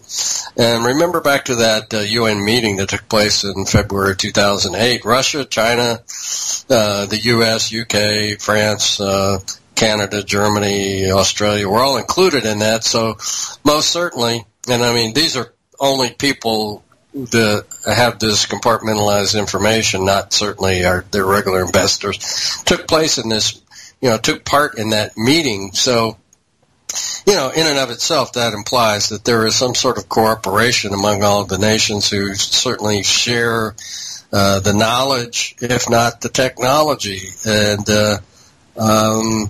there's probably, at some level, more cooperation than we realize among all the major powers. But I think, again, it's probably confined to such a few most, incredibly powerful people that the world still functions for the most part in the way it always has. I mean, you've got warring factions, and the military-industrial complex needs to be fed on a regular basis. So, but ultimately, you got to wonder. You'd like to believe that the people who share all this knowledge and technology just wouldn't let us blow it all up. And again, even as has been said, the terrestrials might be the one who stop us. I mean, they have shut down missile silos that we control, that the Russians control, and so forth. So, demonstrating their ability to do so maybe is some sort of constraint on the people who would push the button. I don't know. Well, that's something that Mike and I have discussed on previous shows, especially when you had, say, like the whole contactee movement from the 1950s, where the Space Brothers were constantly warning that we had to stop atomic testing, that, it was going to affect not only this planet, but, the galaxy and the universe, which, unless we really have no clear idea of physics, right, it doesn't really make sense. However, if you have a group, like you said, of terrestrials who are living amongst us, then it would be in their best interest that the missiles are prevented from flying. That's just absurd. Yeah. But, there's a lot of New Age stuff mixed in with all of this stuff. You guys know that. I mean, of course. Any of this material, anything anomalous. Right. Well, I approached all of the information I was given, and I try to be as skeptical and analytical as possible. For many years, my background was as an analyst, a financial analyst, and so, if I couldn't, plot it out on a chart or, somehow or another, look at, understand it on a micro level, I didn't, just accept it right off the bat. One of the things that I discussed with you earlier was these two Area 51, specifically from the S4 compound, this background and some of the things that they told me. And, of course, even polygraph transcripts can be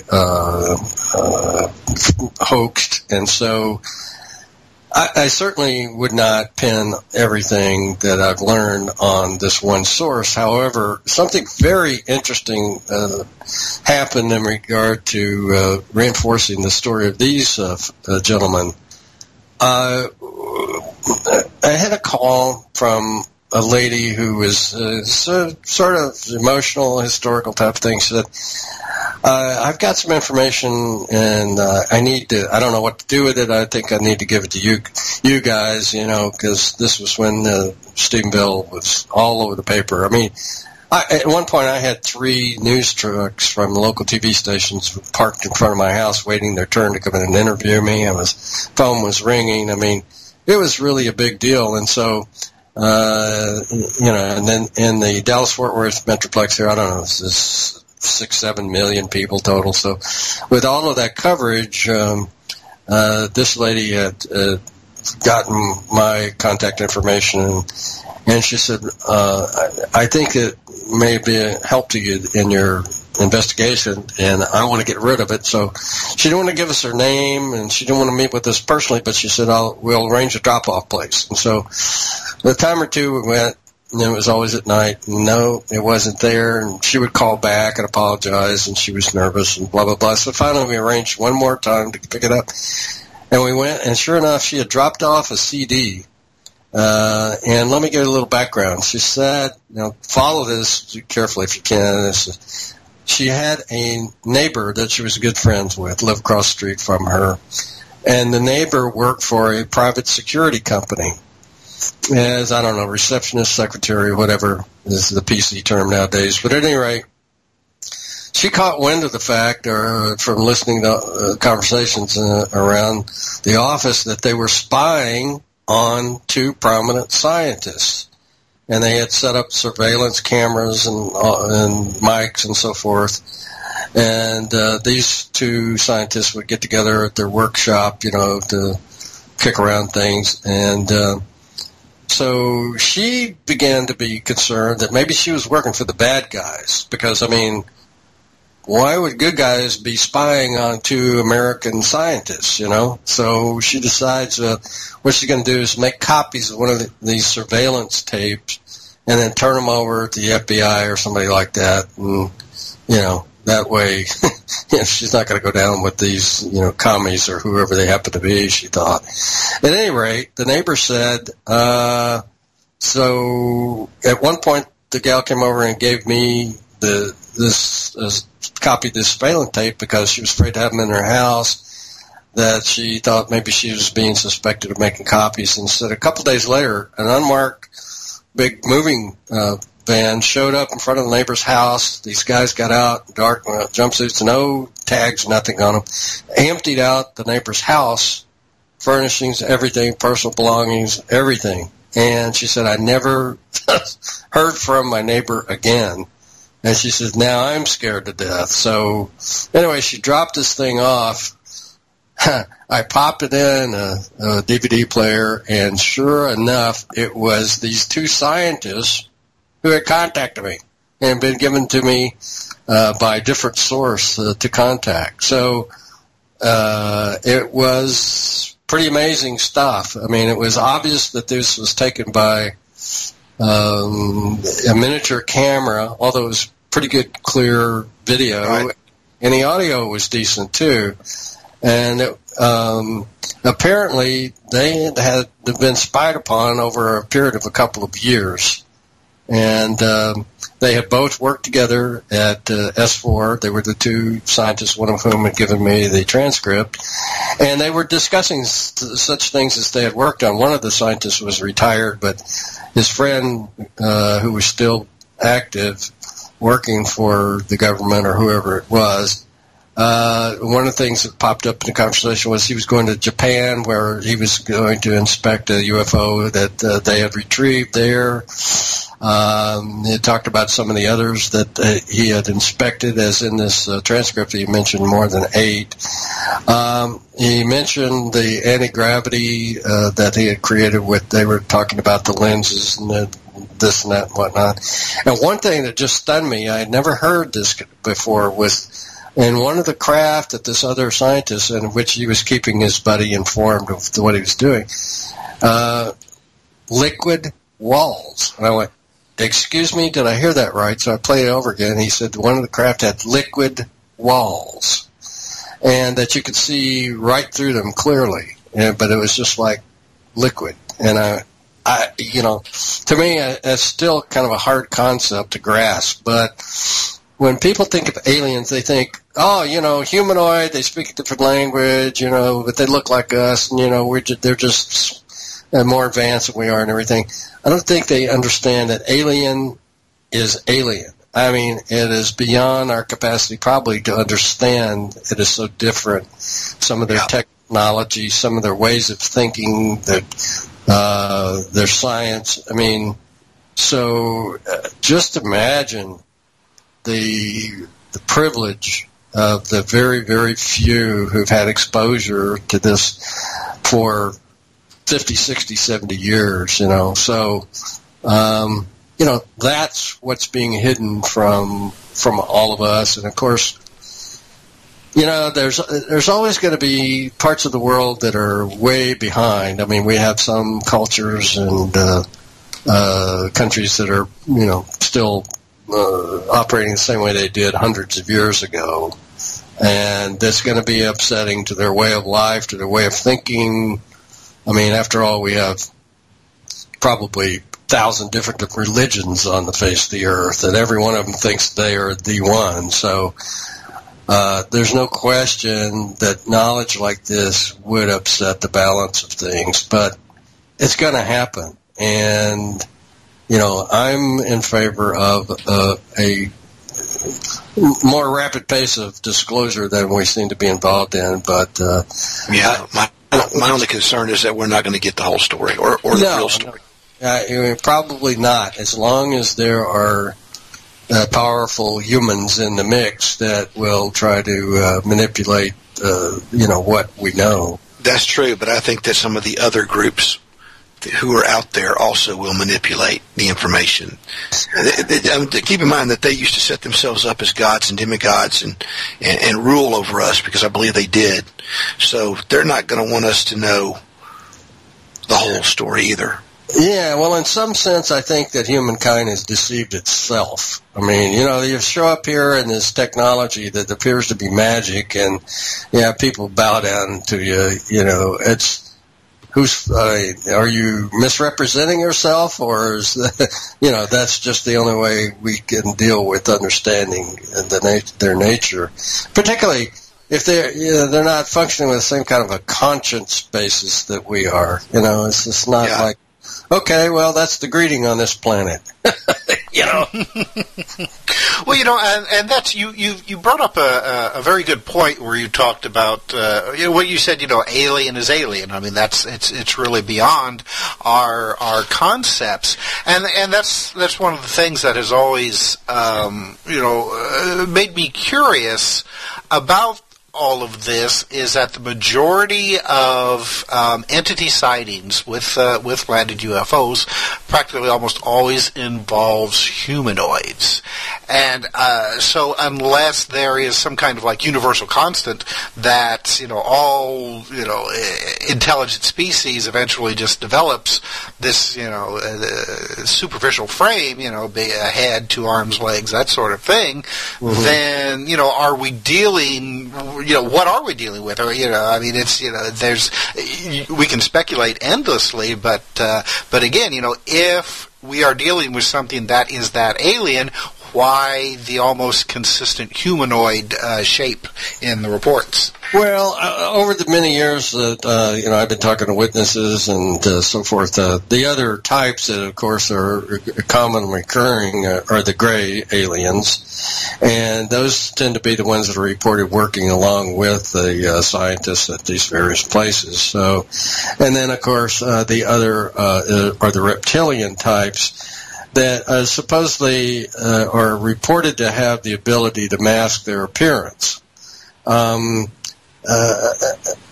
won't give you the source of this, and so it's just take it for what it is, but someone that we all know very well, one of his contacts, said she was staying at the governor's mansion of a prominent governor.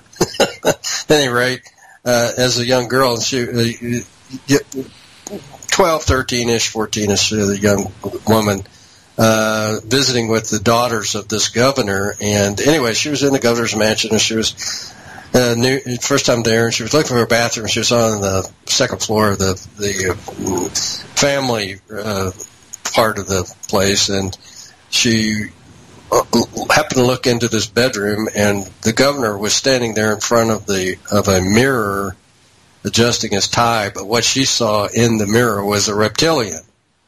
And she's about had a heart attack there, even as a young girl and so forth. So, take it for what it's worth. I mean, it could be just complete hooey, but if we now have the technology ourselves that's been developed to mask a soldier's appearance, where they become invisible. And good gosh, if we can do that, just imagine what far advanced, highly advanced aliens can do. So, well, even beyond that, I mean, historically, mirrors have been seen as devices for contacting the spirit world and other dimensions. Whether it's a scrying glass or what's the thing called, Tim, where they used to put the mirror in the dark room and. Oh yeah. I can't. I know what you're talking about. Yeah. I can't remember what the technical name was. Yeah, and things would come and go from it. So yes, he may have been. She may have seen that rather than him. She may have seen the entity that overshadows him, that controls him. Could be. Yeah. One way or the other, though, that there are enough stories about little people and goblins and ghouls. Little grays and reptilian folks and all of that sort of thing. That there's a lot of humanoid types, like everybody. We interviewed a gentleman who was a short overweight, pimply-faced Hispanic fellow that's very, very nice. But anyway, lived alone, and he was interviewed that he was visited by this abducted by alien crew of Nordic women. He said he was aboard their spaceship, and they were all these just gorgeous, Nordic types, and they promised him that if he would cooperate, that they would reward him later. So, he's talking about they were probably all actually the prototypes that Bruce Jenner is imitating. Well,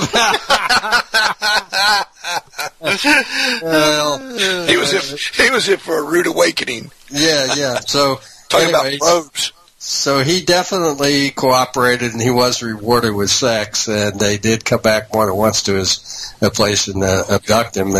But at any rate, the person we had interviewing him, he made it actually on the Mysterious Universe. It was a TV program, and it was a subject of a chapter of a book of one of our folks who wrote about sexual encounters with extraterrestrials, and he was a chapter in there. But anyway, he was asked, well, why would these beautiful women, have sex with you? And he said, well, it's a crew of women, and they are out in space for a long time. They get horny too.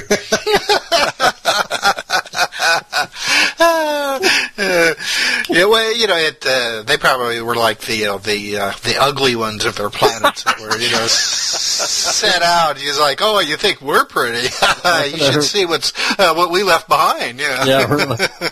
Well, that sounds very much though like the old medieval succubus stories. Really of where the man is right in the middle of having sex when the succubus then turns into what they really look like. That's what I was thinking. Like like a rotted corpse, or whatever. What do they really look like? That he couldn't see.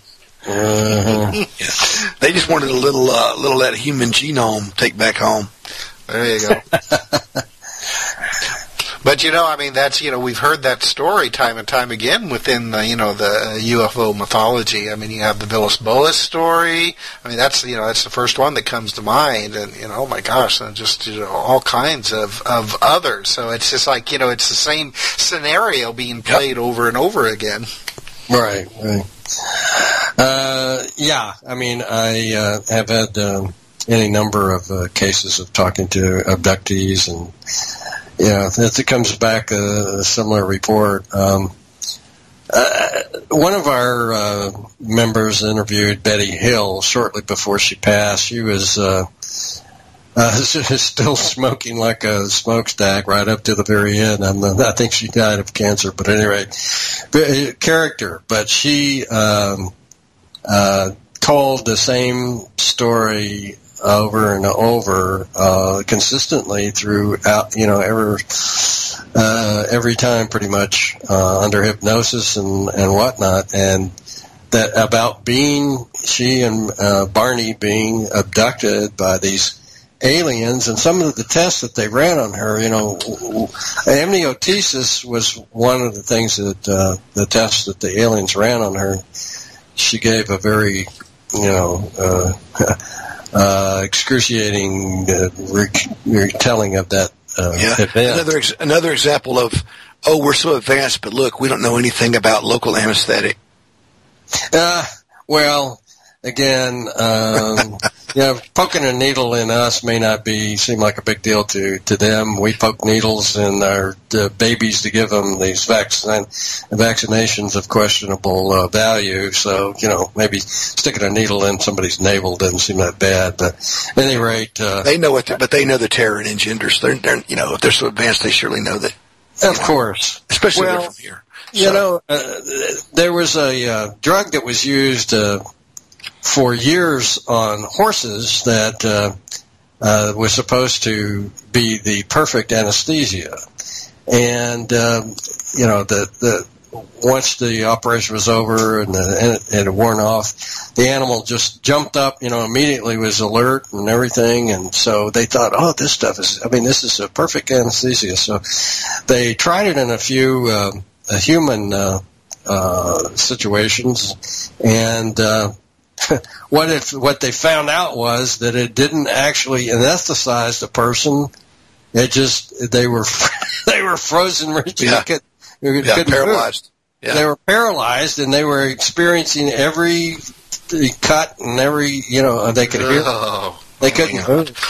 So I mean, maybe some of the things we do to one another does, makes them not concerned about things like that. But the point being was that many of the things that she said, as well as the star maps she drew, have all been confirmed since then. And of course, amniotesis wasn't in use, but it wasn't even developed back when she experienced it. So, there are lots of cases where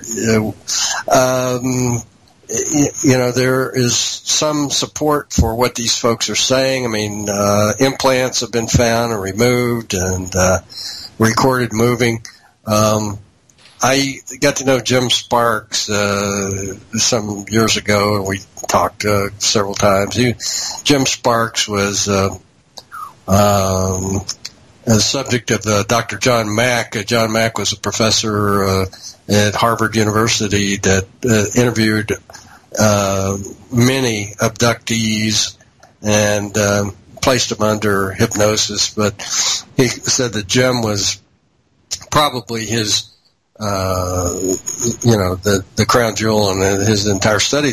Jim recalled over 90% of what happened to him. And when I talked to Jim, he said that basically I remember everything. He just had to say not over 90% just to give himself some room. But that's amazing, and that's got to be rough on the psyche. Hey, listen. We're pretty much out of time, and I think a storm is hitting Tim's house right now. So, yeah. Hey, can we have time to plug my book one more time? Yes, we want to know all your stuff. Yeah, go to my website, epicvoyagers.com, EPICVOYAGERS.com, and you can order an autographed copy, or you can go to Amazon. I know there's some people out there who don't want me to know they bought my book, competitors, whatever, and the NSA guys, whatever. And you can go to Amazon and order it either by Mark Slade Investigates the Stephenville UFO or look it up by author Ken Sherry. By the way, on Amazon it tells me where my book has been purchased, and I was I checked at the first two books were bought in Washington, D.C., and I... Well, I will say this. I encourage every spook, spy, and government agent out there to go and buy Ken's book. That'd make it a bestseller right there. There you go. And Ken, what's your websites? Yeah, the website is epicvoyagers.com, EPICVOYAGERS.com, or you can find us on our Epic Voyagers or Ken Sherry on Facebook, and we're on Twitter and all that kind of stuff. So we have a radio program on Monday nights, Epic Voyages, on InceptionRadioNetwork.com, rebroadcast on Dark Matter on Friday night.